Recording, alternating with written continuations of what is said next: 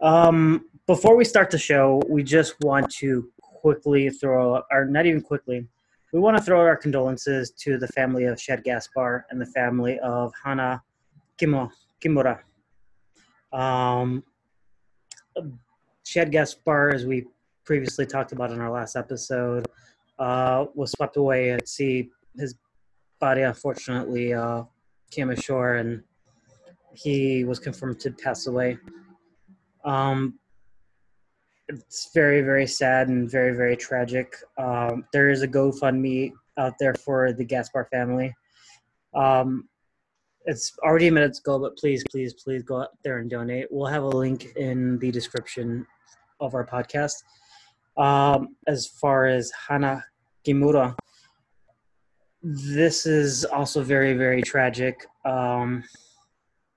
She was in stardom. She has been wrestling since she was 8 years old. She is the daughter of, oh man, I am so horrible right now because I forgot her mom's name right now. Her mom is a wrestler too. Her Yes, mom actually won a title in like 2011, 2016, and Yeah. she started wrestling at a pretty old age. Not old age, but just a little older than most people start out, I think. Yeah, she started wrestling. She started wrestling in her late 20s, early 30s. But Hana started at, the ripe old age of 8. She won the DDT Iron Man. I can't remember what it was at age 8, but she was a huge, huge thing in stardom. She was also a part of a Netflix reality series, and this is where kind of things get really grim. Apparently, people, were cyberbullying her because of her appearances on the show, and I guess some words that she said to another one of her housemates on the show. And anyway, in any regards, it's a horrible fucking thing to have to go through. Being cyberbullied and to the point where you take your life. I'm my my heart really, really goes out to both the Gaspard and Kimura family. I can't imagine what both families are going through right now. It's be nice to people. That's all I can say. Yeah, she was super super young, and like I noticed last night that like there obviously was a big there was a lot of people, especially who work in Japan a lot and were close to Hana Kimura, talking about her online, talking about talking about how she was as a person and obviously what happened. And then I also saw a lot of people who didn't necessarily know her. Like I know Big E was one of the people that that said something about her, and like he said like I didn't know her personally, anything like that, but like you can tell how much she loved what she was doing and how charismatic she was. And I think this obviously resonates because not only like do all these people know what it's like to be kind of cyberbullied, to go through that because you're in the public eye so much, and then to have people consistently critique you and then just say mean stuff. But obviously the age of Hana Kimura, she was literally only 22, and that's still very young. Like I think I know every time I get older, that age seems to just feel like that's not really anything as far as just like a life. Yeah. I mean, just like last night we were talking about dumb shit I did at the age of 22, and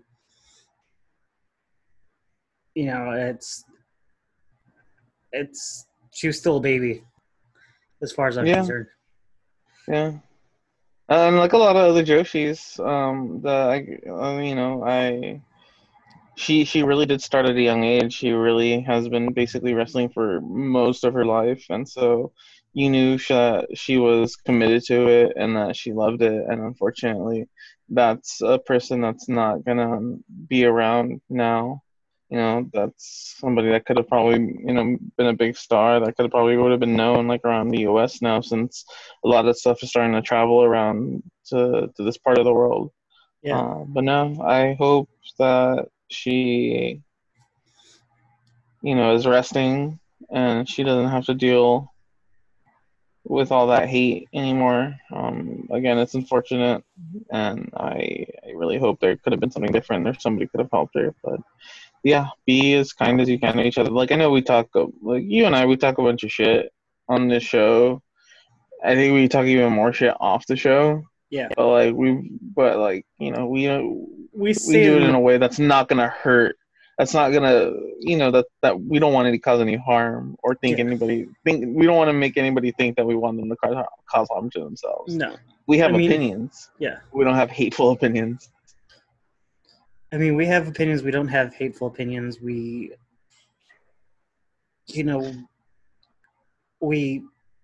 joke around. We bullshit a lot, and out of the sake of entertainment. But nothing ever comes out of our mouth for hate. It's usually out of for entertainment. Yeah, I think we have more, like, we get more annoyed concepts than we do with people. And trust me, we do get annoyed with people, but just like it's one of those things where like you can dislike people if you want, but it's not necessary to go online and like tell these people to go hurt themselves or to hurt others or something like that, because that's really not necessary, because you don't know what exactly they're going through, and you don't have that right either. Like, this is a person you don't know. Like, you know them, but you don't know them. You don't know what's going through their head. You don't know the shit that they've been through in their life. And to have that assumption that like you have this right to tell them what to do with their lives or to tell them how to end their lives is just absolutely disgusting.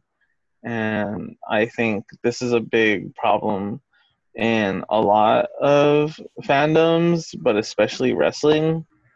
Like, and it's the problem with social media in general, because like you have the ability to put your voice out there, and you have the ability to be heard, but that doesn't make your word law. Yeah. Like, everybody has fucking opinions, and they're just like, they all don't have to mean everything to everyone, And I think people forget that words have consequences sometimes, and this is one of those situations where words had consequences. Yeah, I hope if the people, I doubt it, but I hope the people who are listening who joined in on hurting Hana Kimura, if you're listening, I truly hope, like,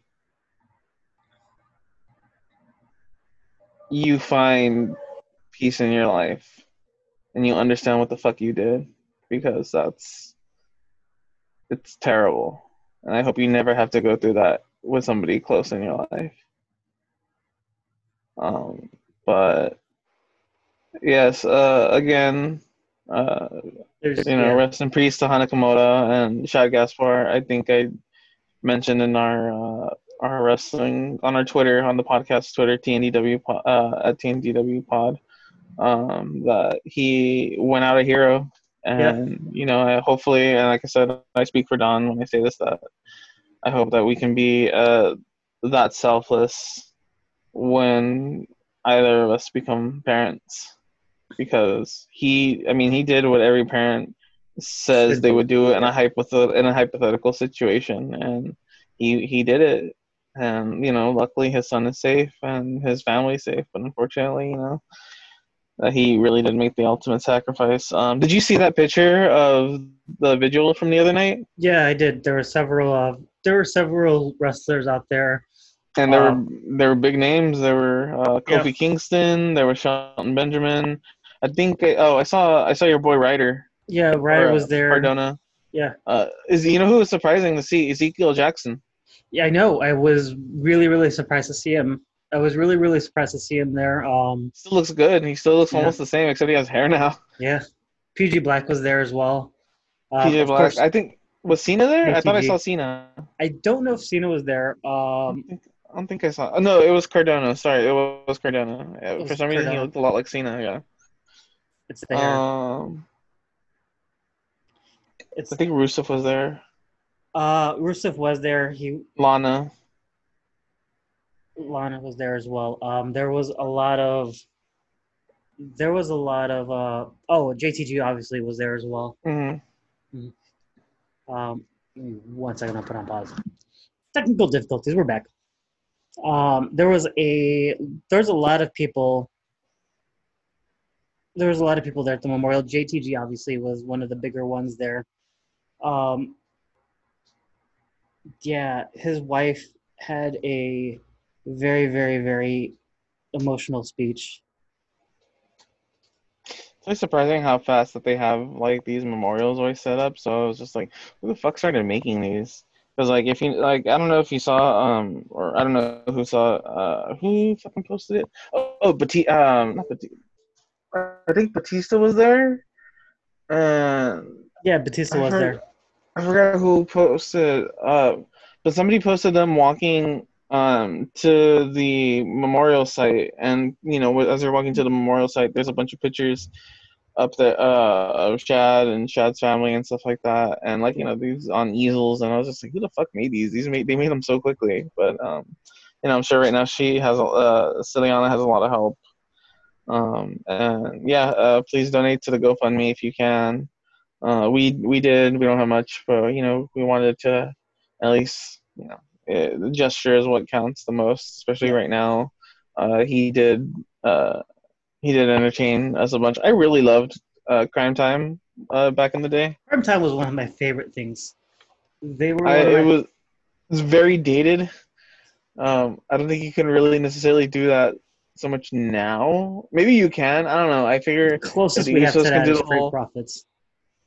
street. And I was gonna say Usos and the Uso Penitentiary, but yeah, Street Profits. yeah, the closest we have is Street Um, Profits, and but yeah, you really couldn't do that today. But like at the time, I really appreciated them. I really found them super, super entertaining, and I wish I'm surprised that they didn't have a tag team run, like a championship run. yeah, Even though they should have, they're one of those teams that they missed out on putting the belts on them because that would have been super entertaining. I agree. Um, but it's unfortunate, and it's kind of it is what it is, unfortunately, like that. But yeah, if you can donate to the GoFundMe, watch a couple Crime Time matches, even his little heel run back in 2008, 2009, I think. 2009, 2010. Yeah, I that's was when he yeah, I was going turned back on to watch. JTG. I was going back and watching some of his stuff, like from his heel years, and even as a heel, he was fantastic. Not really known as a lot of the movies he was in. He was actually in quite, or movies and TV shows, let's just say. He was in quite a Yeah, bit of, he was an actor. He really got into acting, and yeah, he was kind of typecast, like like most big dudes like him usually are. But I mean, some of the typecast people that started as typecasts turn into really big movie stars. Like look at Danny Trejo. yeah. I Like mean, he was super typecasted, and I think Shad was probably going to get to that point at some point. well, I he mean, he got was to so work with yeah. Will Ferrell. He got to work with Will Ferrell and Get Hard. He was in Dusk Till Dawn, this TV series. He was also in The X's, which was on TV Land. And actually, I really, really loved his character in The X's. Mm, He basically played a former friend of one of the main characters who used to bully him when they were kids. And really? yeah, so when he shows up, like when he shows up on the show, he's just this big, super buff dude who kind of has this like very, very kind-hearted voice at first, Mm, but if like something doesn't go his way, like you hear the aggression come out of him. mm. It's very, very funny. It's very, very funny. If you get a chance, check, just do a quick YouTube search of Shad Gaspar and the X's. It's really, really funny. Uh, The most surprising thing, I might have heard this. I don't remember if I heard this, but mhm. I know that this is true that apparently his body was used as like the prototype for, or I mean, as was the model for Kratos in the recent God of Yes, that is War. very true. That was super, super surprising. And also, like, at the same time, I was just like, that makes a lot of sense. Yeah. That makes 100% sense, and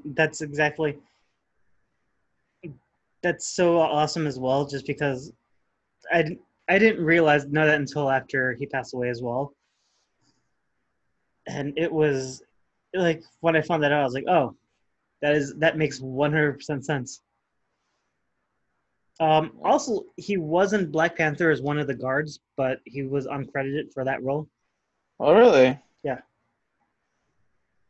So I mean, that makes sense. He was. I mean, he was starting to become more of a more used name, I'm sure, in Hollywood. So it makes sense they want to put him in Black Panther, and I'm glad he got to do that. yep. The most recent movie he was in was Birds of Prey and the Fantabulous Emancipation of One Harley Quinn, where he played the Lord's leader. He again that movie is fantastic as well. It's worth You saw it giving. already? Oh yeah, I own it. Oh fuck, I haven't seen it. I own it. I can't remember the last time I went to a movie theater. No, the last time I went to a movie theater was to see Jay and Silent Bob Reboot. That was the last time I've been in a movie theater, and so that was back in October, that was August, probably August. I think. that was probably the last movie I saw in theaters, and that was back in February because Yeah. it came out on Valentine's Day, but I have because Wow, that's right. Holy shit, that feels like it was a lot longer.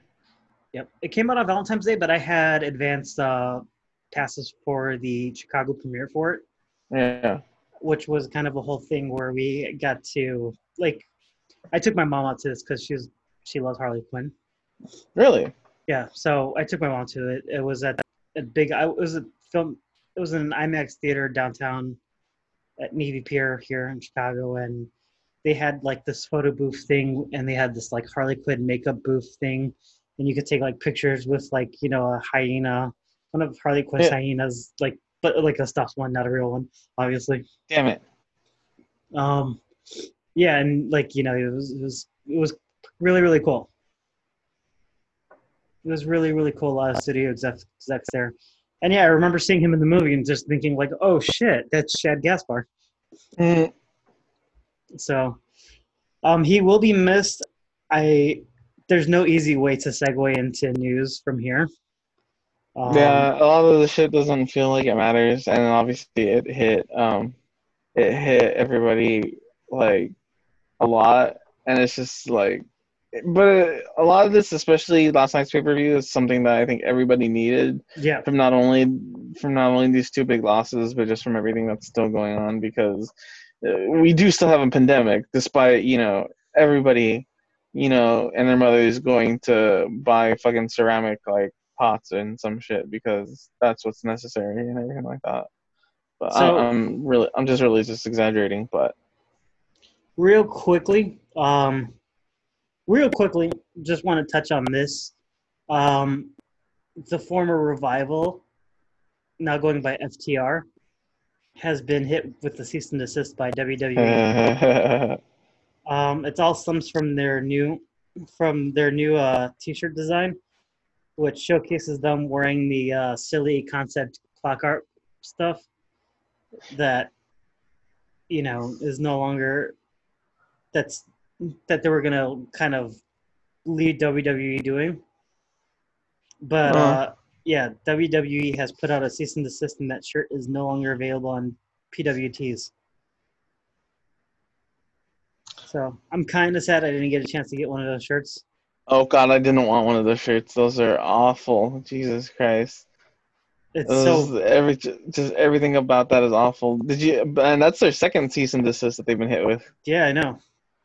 Their They first have cease and desist was from a team that has been called a Revolt for numerous amounts of years, for yeah. numerous years, and that they also hit FTR with a cease and desist as well. Which I mean, there's so many teams on the wrestling circuit, like you can't know every single one's name. But who knows what FTR is gonna? I think that was just like a placeholder too. Yeah. I don't think they were necessarily married to the Revolt. I don't think so either. But no, yeah, just oh my god, the fucking Dr. Seuss hat and fucking Cash and a do rag, like that's just The fucking Flavor Flav clock. oh my god. And like, did you listen to the episode of Jericho they were on? Yes, I did. It's such weird like logic. It's just like It's one of those like, oh, you want comedic tag team wrestling? They won't give you comedic tag team wrestling. It's just like, okay. It's almost just like, oh, you want to have sex? Well, we're gonna have sex. Like, all right. Well, I don't see how this is gonna be bad. We don't really have time to talk about Raw this week because A, it sucked, and B, there's way too much to talk about for last night. But we will go over some quick points on this coming NXT or this past NXT. There was a match made official for Matt Riddle versus Timmy Thatcher, and it's going to be a cage fight. It was also announced this week that Kurt Angle will be a special guest referee for that match in your house. Okay. So, I'm cool with that. Yeah, that's going to be interesting. Yeah, I'm cool with that. I'm okay with that. It's going to be good. It's something to get people interested, because what if fucking, Angle gets somebody in an angle slam or an ankle lock? That's true. That's very, very true. Also,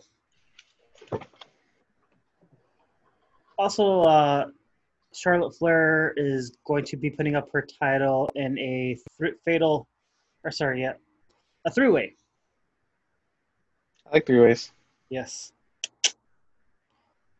So she will be facing Rhea Ripley and Io Shirai for the Shirai? Yeah, Io Shirai. Okay. I know what I said. Okay. Just gonna disrespect the last name like that. It's just all right. She's gonna be facing the Sky Pirate. How do you like that? Is that better? Sky Pirate sounds so wrong every time I say it. It sounds like a euphemism for something. Like, I'm just not entirely sure what. It's just like, oh, look at the Sky Pirate. It's just like, all right. Anyways, go on. Those were the big takeaways from. Those were the biggest takeaways from NXT Also, this past week. Apparently, they might have Charlotte pull a hat trick next week. She might be appearing on all 3 shows because Lord knows that's what she needs. So, yeah. Here's the thing. Apparently, WWE doesn't really see her as a heel or a face. They just see her as a star. Charlotte Flair is that one annoying girl in class who we know she's smart, and we know she can, she's going to succeed, but she can't stop rubbing it in your face. Yeah. And it's just like, please go away. Please put your hand down. Let somebody else have a chance at answering a question.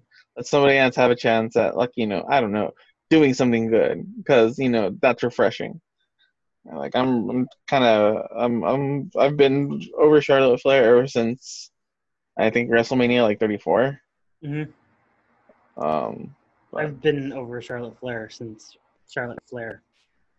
Since she became Charlotte Flair. Yep. Speaking of Flair Flair signed a new contract with WWE, but it's not Charlotte. Yes, it is Big Daddy Rick. Big Daddy Ric Flair signed up a new contract with WWE because WWE really, really needs to focus on those next generation stars. Oh, totally, and we're gonna see a next 5-star match between Ric Flair and I don't know. Let's spin the wheel of randomness. I was gonna say Austin Theory, but that's actually a pretty decent wrestler. Yeah, he's a really good wrestler. Bo Dallas. Bo Dallas. I was gonna go Baron Corbin because they would. No, Baron Corbin's gonna beat Braun Strowman clean for the WWE Championship. Oh God, no! Don't do that. I don't know what's worse. Honestly, I wouldn't mind seeing Ric Flair versus anybody right now. Still, I don't want to see Ric Flair versus anybody. He's 71 years old. Like, just stop. There's no reason for you to wrestle anymore. But, yeah, what are your thoughts on this? On Ric Flair re-signing? Yeah. I mean, the money's there, and Lord knows that he's all about the money. I don't think there's necessarily anything AEW could really offer, or any other company that could offer him anything that he'd want. I mean, like, yeah, Arn's in AEW, but I mean, realistically, his daughter's in WWE, and he's gonna want to support his daughter as long as he can.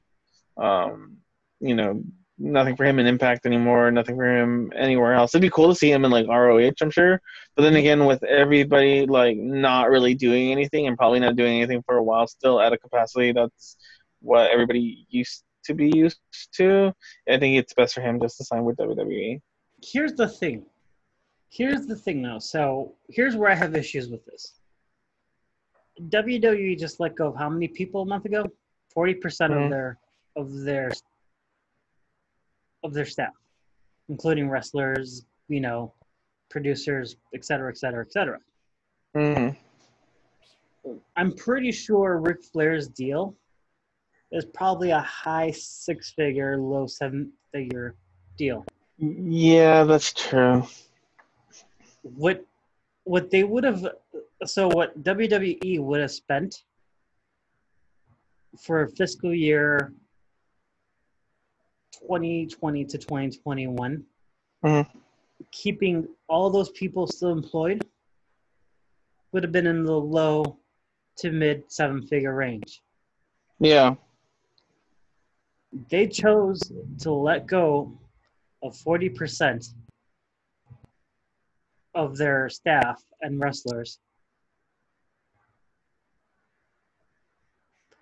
with that same money with that same exact money that they used to keep Flair. I'm sure there's a logic to it, and I'm sure there's a lot of people just being like, well, that money is not being all paid out at once, and it's probably it's not really a downside guarantee. Because I think only active performers get a downside guarantee, whereas Ric Flair is just like either a nostalgia pop or like something for Charlotte Flair to come out. I'm sure it's more like a appearance basis. I mean, oh, wait. Or I'm sure it's like a Legends contract too, because I'm sure like They Sting let wasn't necessarily. Sting's Legend contract run out, but they signed Flair. Well, if you're gonna keep a horseman, you might as well keep one of the original ones. I guess. That's the only horseman that they have until they sign Steve McMichael. I didn't realize till recently that Sting was 61 years old. I thought he was younger. I don't know why I thought he was younger. Because he doesn't look that old. Yeah. I thought he was like 52, 53. I thought so too, but I just thought about it too. He was pretty old even when WCW ended. Like he was in his 30s? No, He was 40s. in his 40s. Yeah, well, yeah, a lot of that's well. See, remember that was the big thing about WCW is that everybody in WCW was so fucking old. Fucking Sting, DDP, Hogan, Nash. I guess when you look at 1999 Sting versus 1999 Hulk Hogan, like yeah, he looks younger than Hogan. So you go with suspension of disbelief. Yeah, I mean, Flair was still pretty old too when he was in WCW already too. By the time like they had their last match, like he was still pretty old. He was still pretty up there. Yeah, but Flair looked old. He didn't look as old as he looks now. Obviously, no, yeah, he still looked good. yeah. He still kind of looked like how he did back in like the late '80s, early '90s. Yeah. But I mean, he doesn't look. He didn't, like you said, he didn't look like Hogan. Yeah, he did not look like Hogan. So SmackDown was a show. From what I've seen, it wasn't that bad. It wasn't that bad. Here's my issue with SmackDown. That SmackDown and it exists. I mean, yeah, kind of. See, remember, concepts, not people. Concepts. My issue with SmackDown is they had the wrong main event again this week. Yeah, what was it? It was Otis, right? It was Otis and Mandy versus Ziggler and Sonya, right? No, the main event was Jeff Hardy versus Sheamus in the Intercontinental title run. Uh-huh. But here's how SmackDown went. You had Dirt Sheet, meh. That led to Braun Strowman versus the Min. Braun Strowman won via pinfall. And then the second match of the night, which should have been the main event, which was AJ Styles versus Shinsuke Nakamura in the Intercontinental Championship tournament. The arguments could be made that, I mean, they haven't really been doing anything with Shinsuke other than the whole artist collective or whatever. And like you would think that'd be a main event, but you have a bigger name, like Jeff Hardy that a lot more people are into. Okay, maybe as far as like mainstream. I guess in that sense, yes. But I would argue that anybody who likes wrestling has probably seen Shinsuke Nakamura versus AJ Styles at Wrestle Kingdom.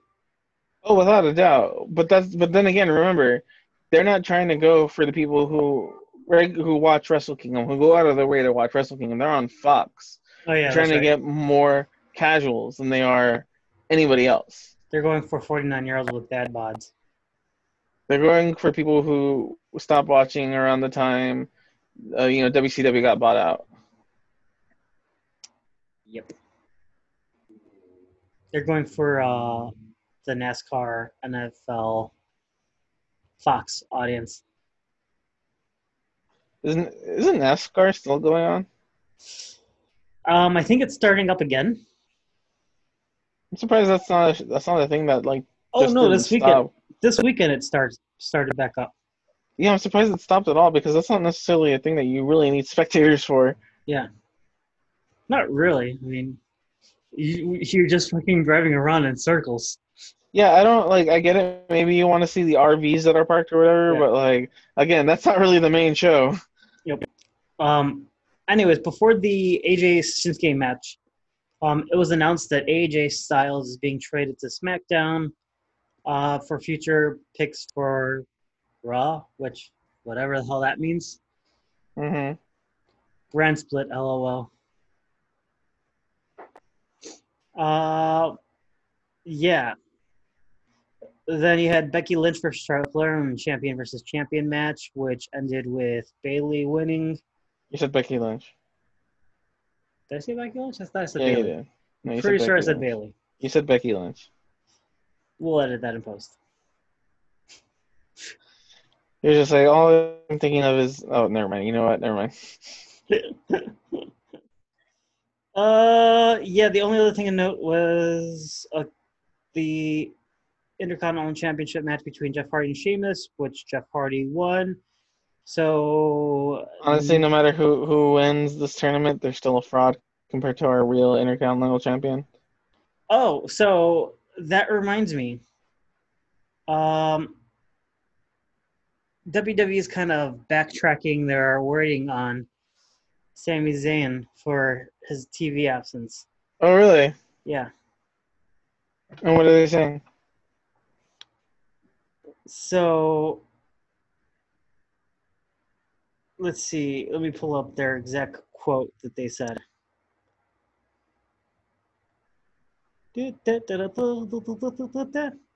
Oh, they're saying he is injured. Wow, really? That's all they can come up with? Yep. From an undisclosed injury. La, la, la, la, la. From an undisclosed injury. Shut the fuck up. You read the thing, like you said it verbatim. Yeah, I mean, I figured. I already know WWE by heart. Like, he had an undisclosed injury and it was checked out in a local medical facility and he has not been cleared to compete. Yada, yada, yada. So, now for the semifinals for the Intercontinental Tag Team 365 420 Blaze It 69 Nice Championship Tournament. We will be looking at Jeff Hardy versus Daniel Bryan. Jeff Hardy versus Daniel Bryan, okay. And then Styles versus Elias in the semifinals. So what we're probably going to end up having is Bryan versus AJ. I can see Hardy versus AJ again. See what they can do now at this age, as compared to 2003, 2004 TNA, Ooh, I didn't think about that. right? Hmm. That might be fun. But I mean, yeah, Styles and AJ is obviously going to be great. Just, I mean, within the parameters of what WWE will let them do, too. You know. So, should we get to the meat and potatoes of this? Fuck yeah. So, we're recording this on the 24th. Last night on the 23rd was AEW's Double or Nothing Part 2, as I'm calling it. For a douche? How Part mean? 2. Or Oh. AEW Double or Nothing 2. Trying to get all French in me now? Yeah. Oh boy. Oh boy. Where do we start? Well, you know what? Let's start with the buy-in show. So with the buy-in, you had a pretty good 20-minute match between Best Friends and Private Party. Mm. One of my favorite things that I liked was Private Party did Crime Times G9 in tribute to Shad Gaspar. You did what?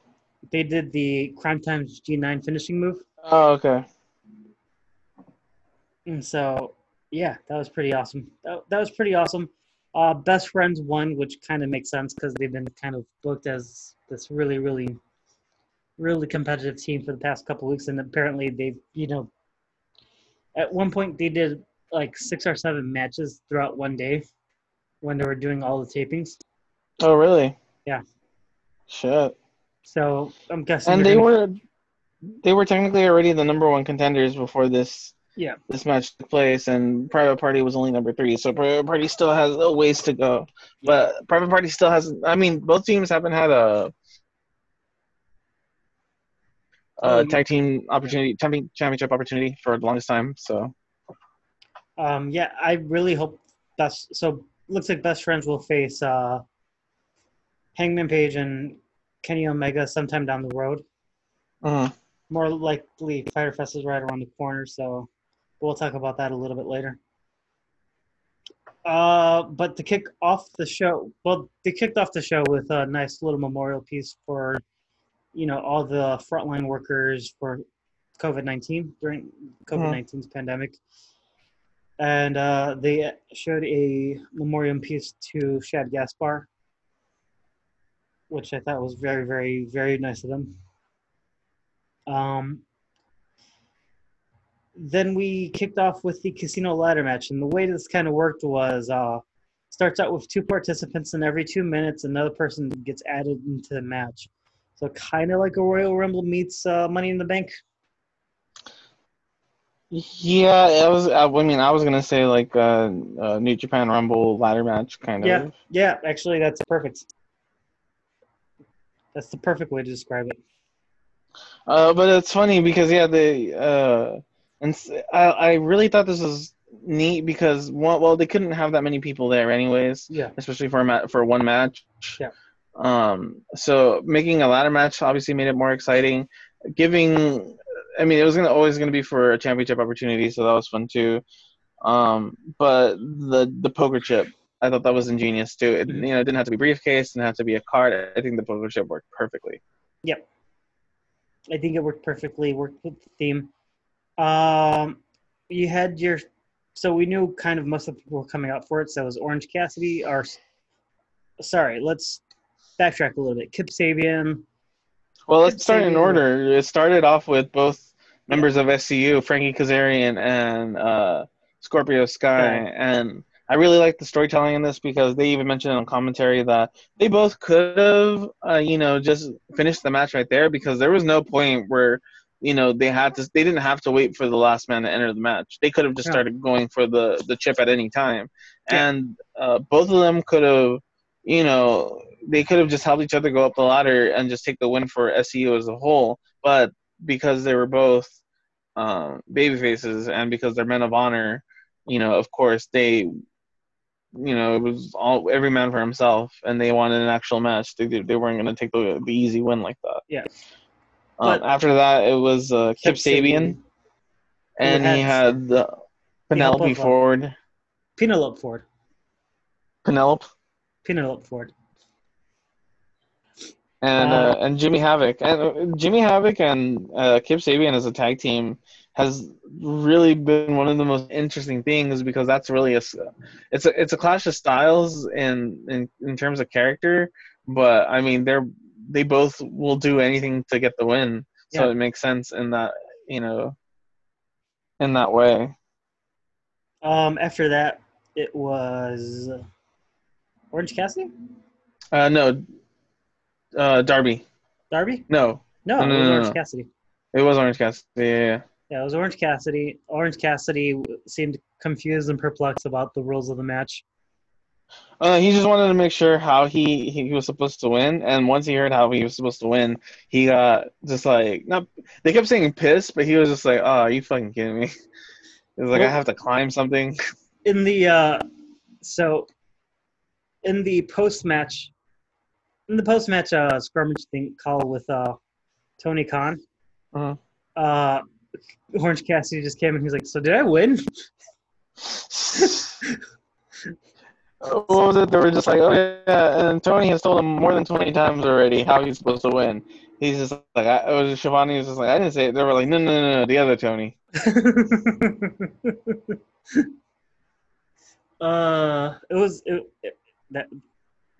Orange Cassidy is fantastic.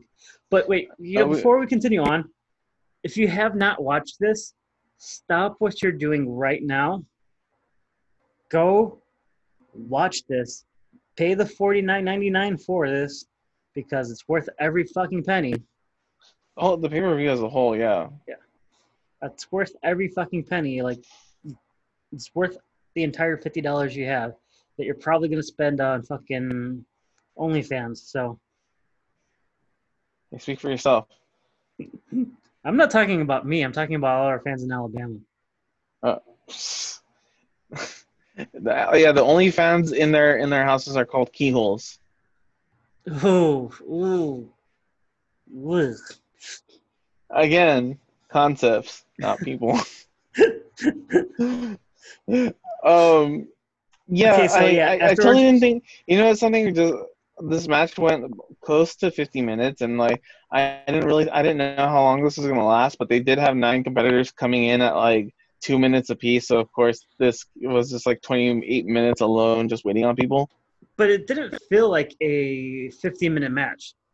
It didn't. It went by really, really fast, and that's just like that proves how creative and how fun this match was. This whole pay-per-view was 4 hours and 45 minutes. If you're not counting the buy-in. So you give or take, you spent about I spent about 5 hours of watching wrestling last night, and it didn't feel like 5 hours. Which is what you always want in a wrestling show. You don't want to feel like it's labor or it's been taxing. Like you want to enjoy it. So after we had Orange Cassidy, we had Darby Allin, we had Colt Cabana, we had Colt Cabana, Joey Janela, and then who else was in the match? Luchasaurus. And we're missing 2. So let's repeat this order. We had Frankie Kazarian, Scorpio Sky, Kip Sabian, Orange Cassidy, Colt Cabana. 5, right? Mm-hmm. Then we have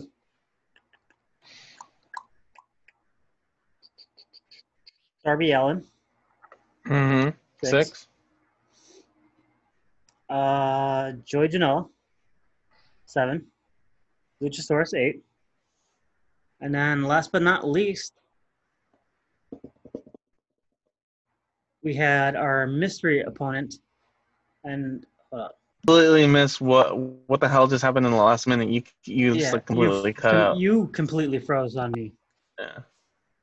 So yeah, we named all 8 of them so far. So that was. Wait, who was 8? Luchasaurus. Who's 7? Joey Janela.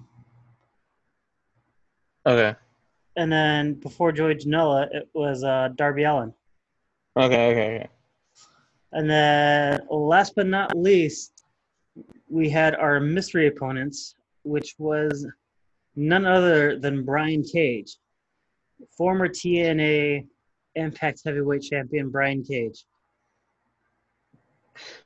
Do you remember seeing Brian Cage at All In? Yeah. I totally forgot that he was in the buy-in. Yeah. At that pay-per-view. I was watching because I was watching the buy-in the other night, and I was just like, "Fuck!" There was a lot of good wrestlers in this. Like you would think they would have been on the main show itself, but no. I mean, it was. I think it was a lot more fun seeing them in the pre-show for All In a couple years ago. But then I was not expecting that. I wasn't expecting this until Friday. Until Friday when I was listening to one of my friends' predictions. Mm-hmm. And then I was like, fuck. I'm like, it is probably Brian Cage. I forgot that. Like I knew that he was injured, but I don't know why. I just totally forgot him. Now, you want to know what's interesting enough? But Brian Cage signed his contract back in January when he was injured. they've been paying him since he was injured. I mean, that makes sense. I mean, so They want him that bad, and they want to secure it. He's got to secure that bag, and they got to secure him. I get it. yeah, I respect it. it's a good get. It's a really good get. They've paired him with Taz, which I think is going to play into the whole Darby Allin of it all. Yeah, so I think that's going to be a good. Yeah, I love how they did the whole him and the whole Taz and Darby Allin thing because hey, 2 weeks Taz has been offering Darby Allin his services. He can do a lot for Darby Allin, but look what he did for Brian Cage. Yeah, in Brian Cage's first night, he got him a win for a chance at the AEW World Championship. Literally, his first night in, he got him a win for a number one contender spot. Like, you can't really fucking go wrong with that. This match had a whole bunch of crazy spots. The Darby Allin doing a fucking skateboard jump off of one of the ladders onto another ladder, crashing and burning through it, was my God. He was trying to squish fucking Kazarian between that ladder and the skateboard. Luckily, Kazarian moved out of the way, but oh my God, that looked like legit looked like Darby Allin messed up his leg. Yeah. And he sold it throughout the whole match, too, which was fantastic. Great storyteller. Fan-fucking-tastic storyteller. So, Brian Cage won. There's just too many spots to go through on this. Like I said, go watch it. It's fucking beautiful. Brian Cage won. He has a number one contender match. The best. I'm sorry, but I thought the best thing about that whole match was when everybody finally ganged up on Brian. Everybody finally ganged up on Brian Cage. Yeah. And they put him outside the ring, and then they covered him with the rail and one of the large poker chips. And here's the best part about it is like genius. It didn't even really phase him. Like he hulked out after that. He was down for maybe like less than 10. Yeah. Oh, and so then after that, it was over. It was done. Yeah. So he was down on that under that poker chip for like less than 10 minutes, but after that, it was done. It was over. So because of this, he will be facing the TNA champion at Fighter. AEW champion. Yeah, at Fyter Fest. What did I say? You said TNA. Oh, sorry. I got other notes down here. So this is TNA championship. So you're like TNA. I'm getting ahead of myself. Yeah, you are. But yeah, then after this we had MJF versus Jungle Boy. Good match. I can't really say anything bad about it. I mean, it was a good match. I think you were completely underselling it because every reaction and every thing I've seen written about this is that this was one of the best. It's one of the wrestling matches. It's one of the best pure wrestling matches that you can ever see. The top people that are gonna mean something so much within like the next no more than 10 years are going to be Jungle Boy, MJF. MJF, Darby Allin, and Sammy Guevara. Yep. Those are going to be the 4 biggest names you're going to see in wrestling. Yep. I want to say give it 3 to 4 years times. Those are going to be main event players. I mean, MJF can already be a main event player. Yeah. I can see it. He is the best heel in wrestling. Forget about just in AEW. He is the best heel in professional wrestling currently. Like, he is something that, remember when last year at Double or Nothing, when Bret Hart presented the AEW championship and MJF came out, like, Bret Hart was enjoying his work so much that he broke character for a second and smiled. Yeah. Like, if you're getting that reaction from Bret Hart, you are doing something right. If you're getting that reaction from the best there is, the best there was, and the best there ever will be, you're doing your job right. Watch the fucking pay-per-view.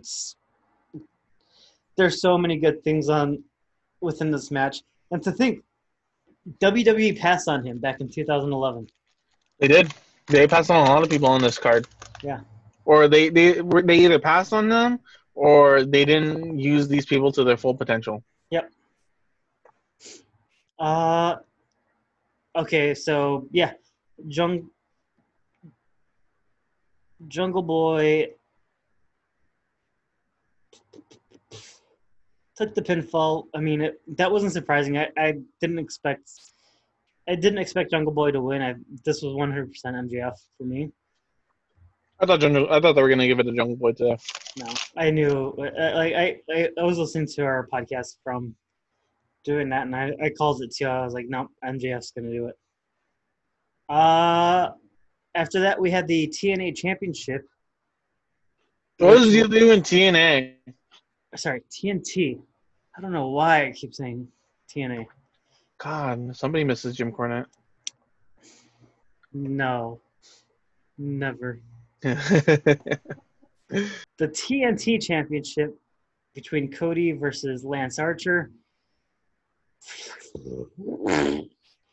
I loved this match up until the third leg of the match. Why? The Arn Anderson interference, the Jake the Snake kind of thing, and then not having Mike Tyson punch anybody. Yeah, they really built it up. Tyson was going to punch somebody. Yeah. And you know what's funny is that he kind of looked like I don't know, like it's weird to say. He looked like he didn't necessarily want to be there that much. No. But like this match, he also looks really old too. Yeah. This match started out as 100% all offense, like from Archer. And again, these are two people that WWE dropped the ball on. Yeah. But yeah, this match went in about a good 25 minutes, I want to say. Yeah, that sounds about right. A Cody pay-per-view match is usually about 20, 30 minutes. Is no shorter than like 20 minutes. Yeah. What do you think of the TNA? Wow. What do you think of the TNT Championship? You have your mind in Florida too much. Nashville, Florida. I don't know, wherever it's more legal for you. I thought it was. I don't really care for the design of the belt too much. I hear it's unfinished, pretty much, from what I understand. I think I agree with all the people. It looked like one of the Raw Tag Team Championship belts. But I can see that. I think it looks like they were trying to go for like more of an old school like feel to the belt. Do you use what does NWA call their United States? Is it the NWA United States Championship or is it like America's something? That's NWA America's Champion. It reminds me of kind of like that design a little bit. Because remember how they have the belt where it's essentially just like the map of the United States? Yeah. Yeah, it kind of reminded me of. I think they were trying to go for something like that, something old school looking, something new, and but something that is a callback to The the NWA old school TV wrestling. title belt. Is it the TV? The one that's the map of the United States? Really? No, I'm thinking of the red one. Their TV title belt though is kind of interesting because it has the ABC logo, the NBC logo, Mm. CBS logo, and a satellite logo. But I the mean, TNT title has Ted Turner's house on one of the plaques. does it really? Yeah. Oh my god, I didn't see that. So that's what I thought that was pretty unique. Yeah, I'm sure, it'll grow on us if it's not finished, then I'm sure once it's finished, then it'll look a little bit nicer. But for now, I'm just thinking, oh shit, hold Um, on, I need to do something real quick. Pause. go. Okay, so Cody won the match. If I didn't already say that. Yep, Cody is the first ever TNT champion. I I was really unsure who was going to win this one, but I think it was good. It was Yeah, great to have the babyface go over. I think it's a good call, especially when you consider the lineage of TNT when it comes to wrestling and the Rhodes family. Yeah, that's true. Next up after this, we had Chris Statlander versus Penelope Ford because Britt Baker is out with injury.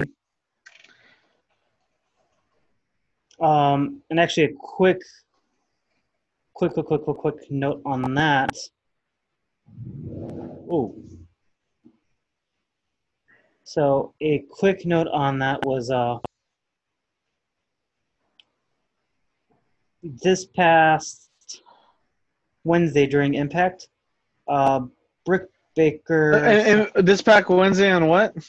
This past Wednesday on Dynamite.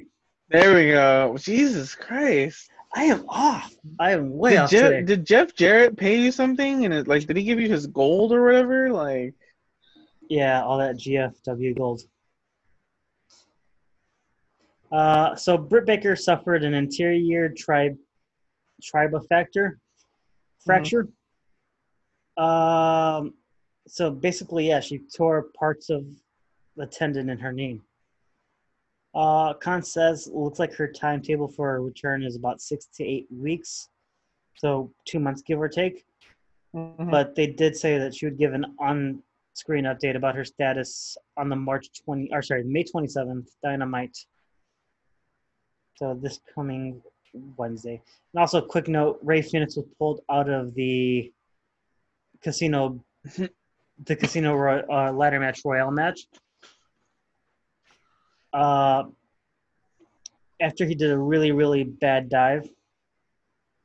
Yeah, that was sick looking last night. So he was pulled out of the casino ladder match, and then if you see on Twitter, Tony Khan said that Big Bicep Tony called Joey Janela the night before to ask for a favor. Yep. So that's why Joey Janela was in that. Back to Chris Statlander versus Penelope Ford. It was a good match, back and forth. I mean, I don't think this was. I love Chris Statlander. Mm-hmm. I love Penelope Ford. This match didn't do too much for me, though. I think it's just a way to give them a little bit more what's the word I'm looking for? Kind of just get them back in everybody's minds. Yeah. Because obviously with the whole doing some live, some tape shows, you don't get everybody that you can or that you should have. But doing some good things with Chris Statlander, but unfortunately for Revolution, she came down with the flu, and I'm sure she couldn't travel much once this all started. So it's just to kind of get everybody fresh with who they have. So I mean, this match was what it was. It was a good little outing for Chris Statlander. So I'm not too unhappy with it. Although it would have been nice to see her finally get some retribution against Britt Baker. Yeah. Chris Statlander won. That's all I can really say about it. I mean, it was a good wrestling match, just nothing that I would go crazy for. And that kind of leads into the next match as well, which was Dustin Rhodes versus Shawn Spears. I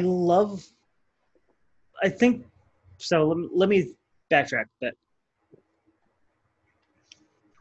When Shawn Spears was Ty Dillinger, I think he was great in NXT, and then when he got pulled up to the main roster, he got lost in the shuffle.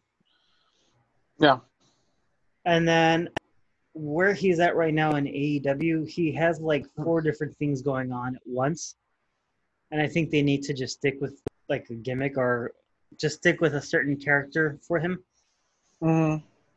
Because either, he's being managed by Tully, or, he's being a gambler, or, he's doing the news bit. Like, pick one.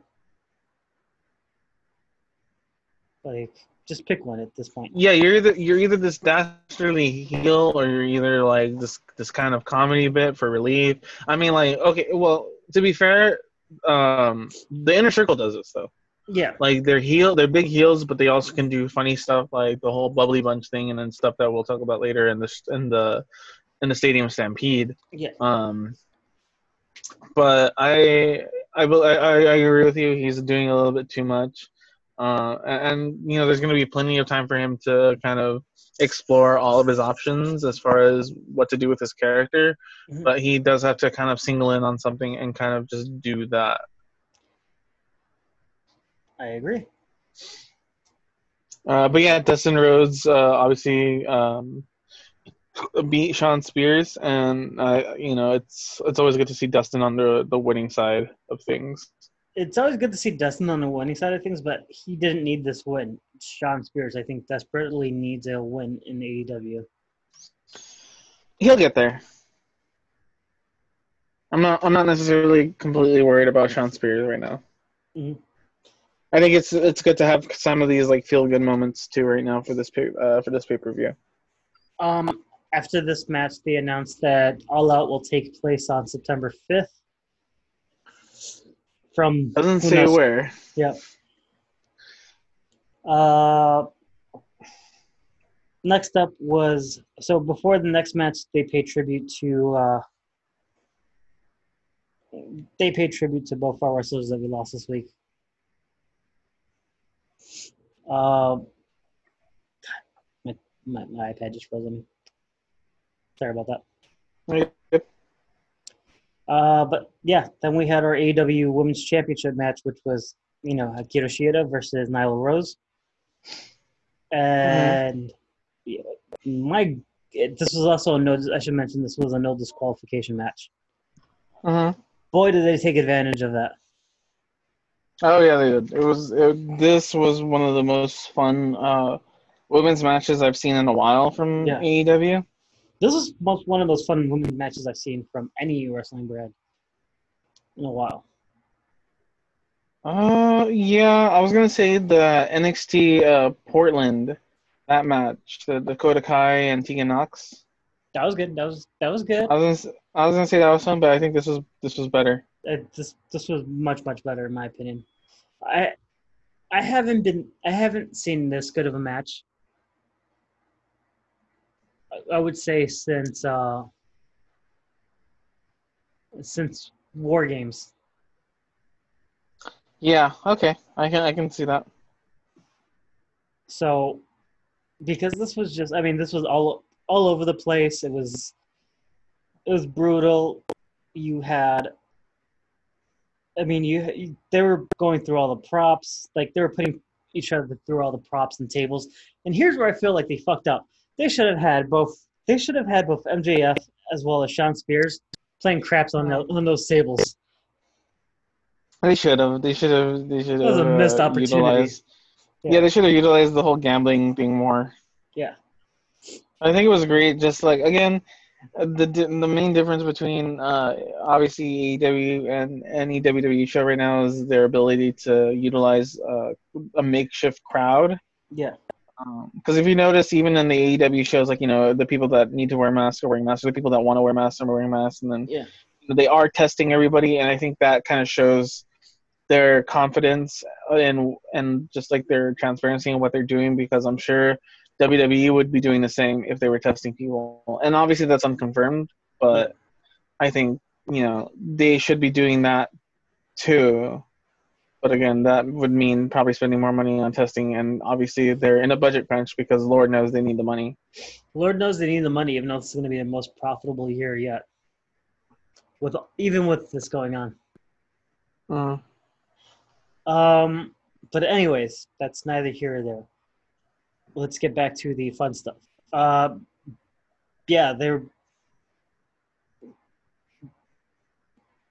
Nyla Rosen, Shida just kind of went all over the place, tore the whole house down. I mean, not to put it in poker terms, they tore the house down. And they were the second people to utilize a poker chip. Yep. Fucking shit. Shida hit Rose with a beautiful Falcon Arrow off the top rope. Mm-hmm. And that was a thing of beauty. She gave her a kendo stick to the head, running knee, and she is our new AEW Women's Champion. Yes, congrats to your girl. Yes, I am so fucking proud of her. I am so proud of her. She is my favorite wrestler in AEW. She is probably, her and Rhea Ripley are probably my two top wrestlers in general, female wrestlers in general. Mm-hmm. I'm so proud of her.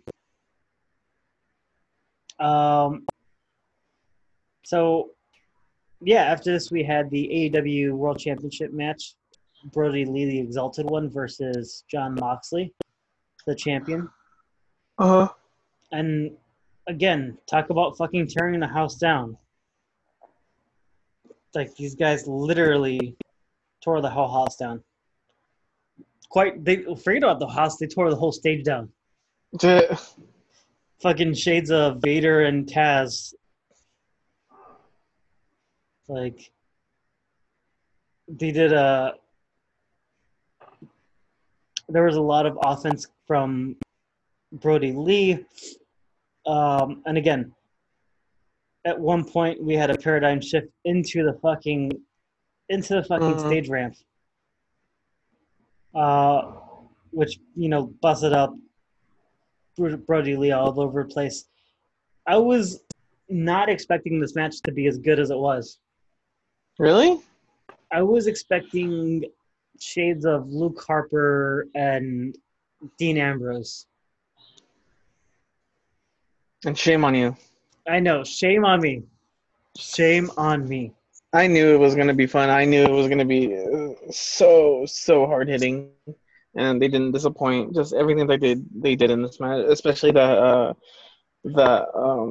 paradigm shift into the ramp of the ring. Yep. That was awesome. Lots of near falls in this match. So he hit him with two different paradigm shifts, and the first paradigm shift he hit only a 1 count. Second paradigm shift he hit only a 2 count. And it finally just ended when he put him in a chokehold. And, the referee just basically had to stop the match because he just, he lifted Brody's arm 3 times and just, wasn't responding. Yep. So I think it's a great character work. It makes John look really, really good in terms of, hey, I beat this monster of a man, but it also makes Brody Lee look good in the sense that, I never really quit. Mm-hmm. So it was really, really good. I like his Brody Lee's new ring gear that he had last night. The hell was that? I have no idea. Oh. I just heard something laugh in my headphones. But anyways, I'm sorry, go on. But yeah, so Mox still retains. Brody Lee still looks good. Fantastic match.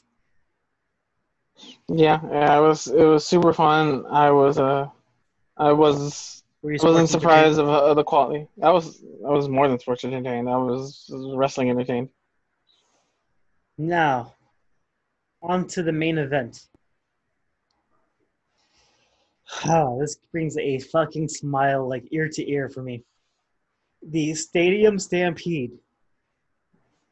So you had the elite of the Young Bucks, Kenny Omega, Matt Hardy, and Adam Page Mm. versus the inner circle of Sammy Guevara, Santana and Ortiz, Jake Hager, and Chris Jericho. They opened up with the inner circle coming out, to Chris Jericho's Judas song, all wearing football uniforms. Um, Jericho's jersey was 27 because his dad played number 27 for I think it was either the Oilers or Rangers. I'm not 100% sure. Uh, Guevara's jersey was 93 for the year he was born. And then, of course, Santana and Ortiz have 5150. Yeah. I forgot. I don't know what Jake Hager's number was on his jersey. But then you had there was this nice little thing, too, because, they're all uniformed. They're all coming out together. And, that plays into the whole thing with Chris Jericho saying, they're all on the same page. Whereas The whole unity between the fucking the team. Yep. And like, yeah, real quick, I really love how they utilized the football entrance, the tunnels. Yeah. They had the pyro, they had the smoke, and then they also had the cheerleaders. Yeah. I thought adding the cheerleaders was super super interesting. I wasn't expecting that, and it actually made it really really a lot more fun. They had the cheerleaders and they had the marching band, and as well as the Jacksonville Jaguar. Yeah. Yeah. But yeah, so as you're saying, yeah, the inner circle, as Jericho said, has been unified throughout this whole time. They had matching uniforms. They came out as a unit. I mean, they came out as a football team, and then you have the elite coming out. They came out to the elite's music, including Matt Hardy, but they all kind of came out. In their they weren't matching. Yeah. Yeah. They weren't, unified, as the inner circle would say.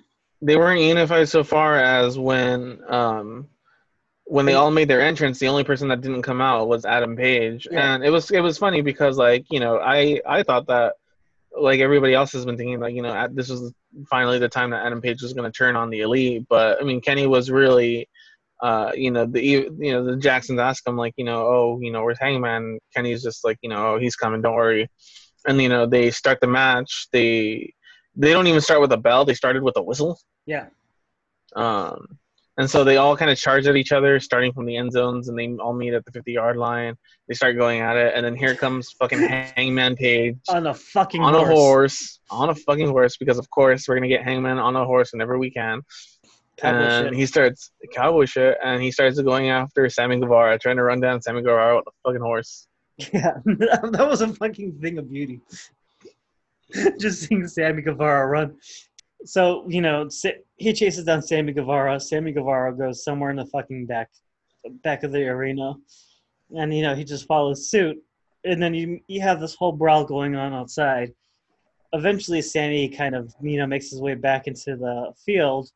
Mm-hmm. But, Hangman's still in the back looking for him, chasing him down on a horse. And then he just sees, was it the Delta Club or something like that? Yeah, it was some sort of club, and he was like, well, there's a sign for the club. There must be a bar nearby. Yep. So that he kind of disappears for at least like the half of the match. Yeah. And then you kind of go out to see everybody else kind of fighting in different spots. And, they had the ring set up on the 50-yard line. And the ring is so fucking tiny compared to the field. Fun. It's so fucking tiny. And I love how, like, okay, so they maybe spent like, I'd say maybe 5 minutes in and around the ring. Yeah. Which is smart because, like, why are you gonna have all the match in a fucking wrestling ring when you have an entire stadium to utilize? And you know what? They fucking utilized basically the entire stadium. They utilize everything within that stadium. And nothing was off limits. Like you would think That like, oh, it's this football stadium to the Jacksonville Jaguars. They can't touch this. They can't. No, they touched it. Yeah. If you saw it, they touched it, including my PP because that was hard and erect the entire time this match was going on. I don't. I mean, I don't blame you. Yeah. So there was at one point where I forget, it was either, I want to say it was Matt Jackson or Nick Jackson was suplexing. Oh, okay. Wait, hold on. So I have some notes that I kind of want to go over. I love that they use the field as a whole. Like I said, they were lucky that they have Tony Khan. This is where having Tony Khan as their owner, um, is great because they have so much more real estate to utilize. Because just in WWE, they've just been doing stuff in the Performance Center. They've kind of traveled elsewhere for certain matches, but this, this was perfect. They had a really huge space, and it was fun to see in something like an environment like this. Good use of the cheerleaders, like I said. For a while, I thought it was just Aubrey, and then I noticed that there's maybe like one or two more refs following everybody around. But for the longest time, I thought it was Aubrey, and I was just like, "Oh, poor Aubrey! You're gonna make her work like 6 times harder." Um, There, sorry, there was about. I'm sorry. Keep talking. I was gonna say about Hangman spent most of his time, half the match in the bar, but he spent like a majority of the match on his horse too, just looking for Sammy. Yeah, I thought that was brilliant. It was fucking brilliant. And how often do you have a horse in the stadium, in any stadium? You don't. I mean, you really don't. It was fucking beautiful. Like, it was a thing of beauty. That horse was actually pretty beautiful too. I'm not gonna lie, that was a pretty horse.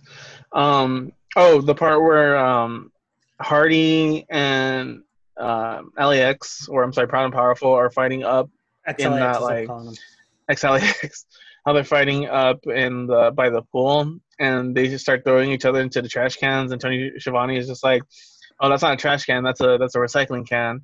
If you notice by the blue lid, and then Excalibur goes, "Tony, every day is Earth Day." I was like, Excalibur, I fucking love you. I love Excalibur. Fucking the whole like shit talking between XLAX and Matt Hardy, Santana telling Ortiz stop being a pendejo. Ortiz can't swim. Yeah, Ortiz can't swim, and then after when they finally throw Hardy into the pool, Santana's trying to just be like, "Come on, get in here," and Ortiz uses the little ladder to get into the 3-foot pool. So I'm assuming the Elite planned ahead because they must have filled that pool with water from the Lake of Reincarnation. Yep. Because when LAX was beating up Hardy in the pool, they tried drowning him. They tried drowning Hardy in the pool, but whenever they brought him back up, he would become as another incarnation of Matt Hardy. He became he was Broken Matt Hardy. He was Extreme Matt Hardy. He was the first. No. He's not calling it V1 anymore. He's calling it the first version of Matt Hardy. And they even had Matter of Fact on the side, like the old Matt Facts. Yeah. And it was fun. The thing that made me laugh the most was that when he came up but right before he came up, the Matter of Fact came up on the screen, and then Santana and Ortiz turned on the screen to read it, and they were like, "What?" And then it was funny because like also on the bottom, I don't know if anybody else knows, I'm sure you probably know this, but on the bottom they had a list of like the other carnations of Matt, like the first version, Broken, Big Money Matt, other things that might have come up. I thought that was brilliant. Just everything about Proud and Powerful and Matt Hardy was awesome. Yeah, I agree. And the cuts, whoever edited this, whoever directed this, give him a raise. Give him a fucking raise. Give him a new car. Give him something, because the cuts in this match were flawless. Like you couldn't tell. Like they weren't like sloppily hidden. No, it just seemed like it actually happened with magic. I was really, really impressed. One of my favorite things is one of Jackson's was giving suplexes to Sammy Guevara from end to end on the whole field. So there was 100 yards of Suplexes. Hold on. I was gonna get that out because that's at the end. I'm basically going through the majority of the match. They finally Hager finally finds Hangman in the Oh bar. yes. They have a good old fashioned bar fight, and of course, in every bar fight, what is there? A pool table and a pool cue. So they start hitting. So Hangman starts trying to hit Hager with the pool cue, but this Hager is a fucking machine. Hager no-sold that so fucking well. He did, and then after he finally gets the one up on Hangman, and then he delivers a Uranagi on the pool table to Hangman. Oh. That looked like it hurts so much because those pool tables are fucking thick and uncomfortable. Yeah. And then they do the whole like old cowboy Oh, you froze there. thing where Hager grabs Hangman and just And wipes him across the bar. Oh. That was funny as shit. I was like, oh my god, that's brilliant. And it was a good way to utilize both the character and the bar. I didn't think they were going to touch the bar. I didn't think so either. But that and then Kenny finally shows up, and Kenny and Hangman hit Hager over the head with glass bottles 4 times. Yeah. 4 times, and then they finally get Kenny finally gets a V trigger on Hager, and then Hangman uses Kenny's back to roll off and give him a buckshot lariat over the bar. It was beautiful. And then before they end that little scene, you see Kenny grabbing whiskey and then Hangman grabbing milk. They pour each other a shot, but for a second I was just like, oh my god, is Kenny gonna do alcohol right now? But Kenny takes a long drink of milk, and Hangman takes a long drink of whiskey, and I thought that was great. It was a thing of beauty. But yeah, the locomotive Northern Light suplexes, 100, like literally, I think I wrote it down. Matt Jackson, the man of 100-yard suplexes. Yes. Matt Jackson, yeah. Northern Light suplexes, to be specific. Chris Jericho did hit the Judas effect on Jackson Duvall. Yes, that was on their mascot. That was funny as hell. And then I forgot what he did to Nick Jackson, but he thought he got a 2 count. Yeah, and so he got mad at Aubrey Albert. He got a red flag. He's like, "No, I'm challenging it." She's like, "You're challenging it? I'm challenging it." All right, Bucky, let's go. So they go into the tent, and the whole time she's reviewing it, she's arguing with him. She's like, "You're not even supposed to be in there. Coaches aren't allowed in here," and stuff like that. That was funny. And of course, it wasn't. He's like, "You're a shitty referee." You're a shitty referee. And the thing that got me was just like, that camera is a lie. Jericho is a comic genius. But yeah, no. After Matt Jackson finishes giving Sammy Guevara the suplexes, he starts dancing in the end zone. He's just like, "Oh, should I do an Alex Wright?" and starts dancing like Alex Wright. Yeah. And then Rick Knox gives him a yellow flag. I don't know if you noticed, but so I think Jericho named his bat Floyd. Yeah. And then JR started calling him Floyd Lawson, and he was just like, oh, I don't know how many people would get it. And Tony Schiavone was just like, no, I got it, because like Schiavone was laughing like a maniac. Well, he was laughing pretty hard. And I looked it up. JR made a fucking Andy Griffith reference. And of course, the 2 oldest men were the one laughing the most about it, because I didn't hear a peep from Excalibur. So I'm assuming, I'm guessing less than 10% of the people watching the pay-per-view were watching it understood that reference. Yeah. Only a wrestler would willingly run up those bleacher steps and then run down just to do a dive. Yeah. Oh my god, I would never want to run up those bleachers. And then once they did that, Hangman came out with the line marker for the field and just ran over Chris Jericho with it. That was beautiful. And then after that, Sammy thinks, they turn on the sprinklers. Sammy Guevara thinks that he's the last man standing, that he won the match. And then it sets up Omega and. But then here come Kenny and Matt Hardy on the golf cart. Yep. Because of Omega and Hardy to try to run down Sammy Guevara. I want to see Omega and Hardy with the tag belts at some point. That would be beautiful. I mean, I think they would be a great tag team. I mean, maybe not the tag belts, but maybe just I just want to see their dynamic. I think that would be kind of fun. I wonder how much cardio everybody had to do for this match, because oh my god, they did so much running. They did so much fucking running. Especially Guevara. Guevara did the most running. I think. I think if you were to count the yards that he did, he goes over everyone. Guevara had to do some running, not only running, but he had to do some parkour in this as well. But yeah, like we said earlier, just great storytelling. Of course, he did. But like we said earlier, just good storytelling. The douchebags were the ones with the matching uniforms, and it was the good guys, the underdogs, The all misfits. kind of mishmashed. Yeah. Hold on, give me 1 second. Okie dokie. Apparently, Vanguard has a brother named Neo One. Neo One, yeah. I thought that was I thought that was cool. yeah. I'm wondering if he has any relationship to Brother Nero. But yeah, no. So the end of the match, we see, like we said earlier, we saw Hardy and Kenny chase Guevara with a cart, and that leads them up to one of the tunnels. Yep. Where we see the end of the match. Kenny delivers one of the most brutal-looking one-winged angels. Yeah, good. On Guevara from the top of the tunnel.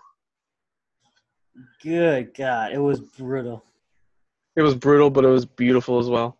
Yeah, it was brutal. They won the pin. He gets the pin. The Elite win, and yeah. This was an A+ match. I mean, there was 5 out of 5 stars match. This whole pay-per-view was 5 out of 5 stars. This whole pay-per-view was a 5 out of 5 stars. What little minor tweaks I've had, more than made up for it with everything on this card. Everything else on this card. I'm gonna just there. Okay, there we go. I'm just gonna outright say it. This was better than WrestleMania. This was. I will even taking into consideration the Firefly Funhouse match, even taking into consideration the Boneyard match, this was better than WrestleMania. Yeah, I 100% agree. It didn't feel as long as it didn't even feel that long for spending 5 hours watching wrestling. Like, it didn't feel like I was watching wrestling for 5 hours straight. Yeah. Fantastic. It was better than WrestleMania. Definitely better. So here's the thing. If you had to spend $49.99 for this, or $54.99 for Money in the Bank. Oh, this. I mean, look, you got 5 hours of wrestling for $50, as opposed to 2 hours and 23 minutes. Yeah.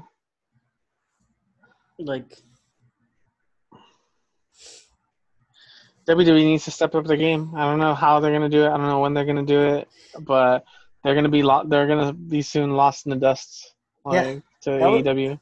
I mean, if Vince McMahon didn't watch this, if Vince McMahon watched this, he's probably shitting his pants right now. Oh no, he doesn't care. It's all what happens in he's like Prince. He's like what Prince was. Prince lived in Prince world. Vince McMahon lives in Vince McMahon's world. Fair. He's gonna do it. Whatever's gonna make him the most money, and that's all that really matters to Vince right now. That's fair. That is fair. I think this is gonna do it for this episode. Where can we find you, good sir?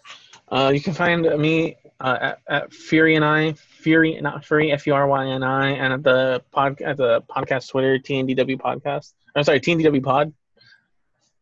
Did we shorten it? Oh, is it TNDW Podcast? Is that what I put? Look who's correcting who now. Hey, at least I remembered the login, all right?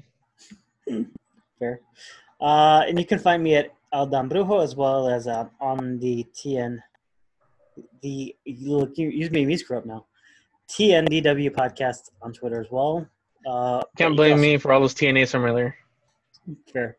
But you could also find me at El Dan Brujo, ELDONBRUJO, on all my other social medias. Be clean, be good to each other. We'll see you later on this week, guys. Yeah. Later, bitches.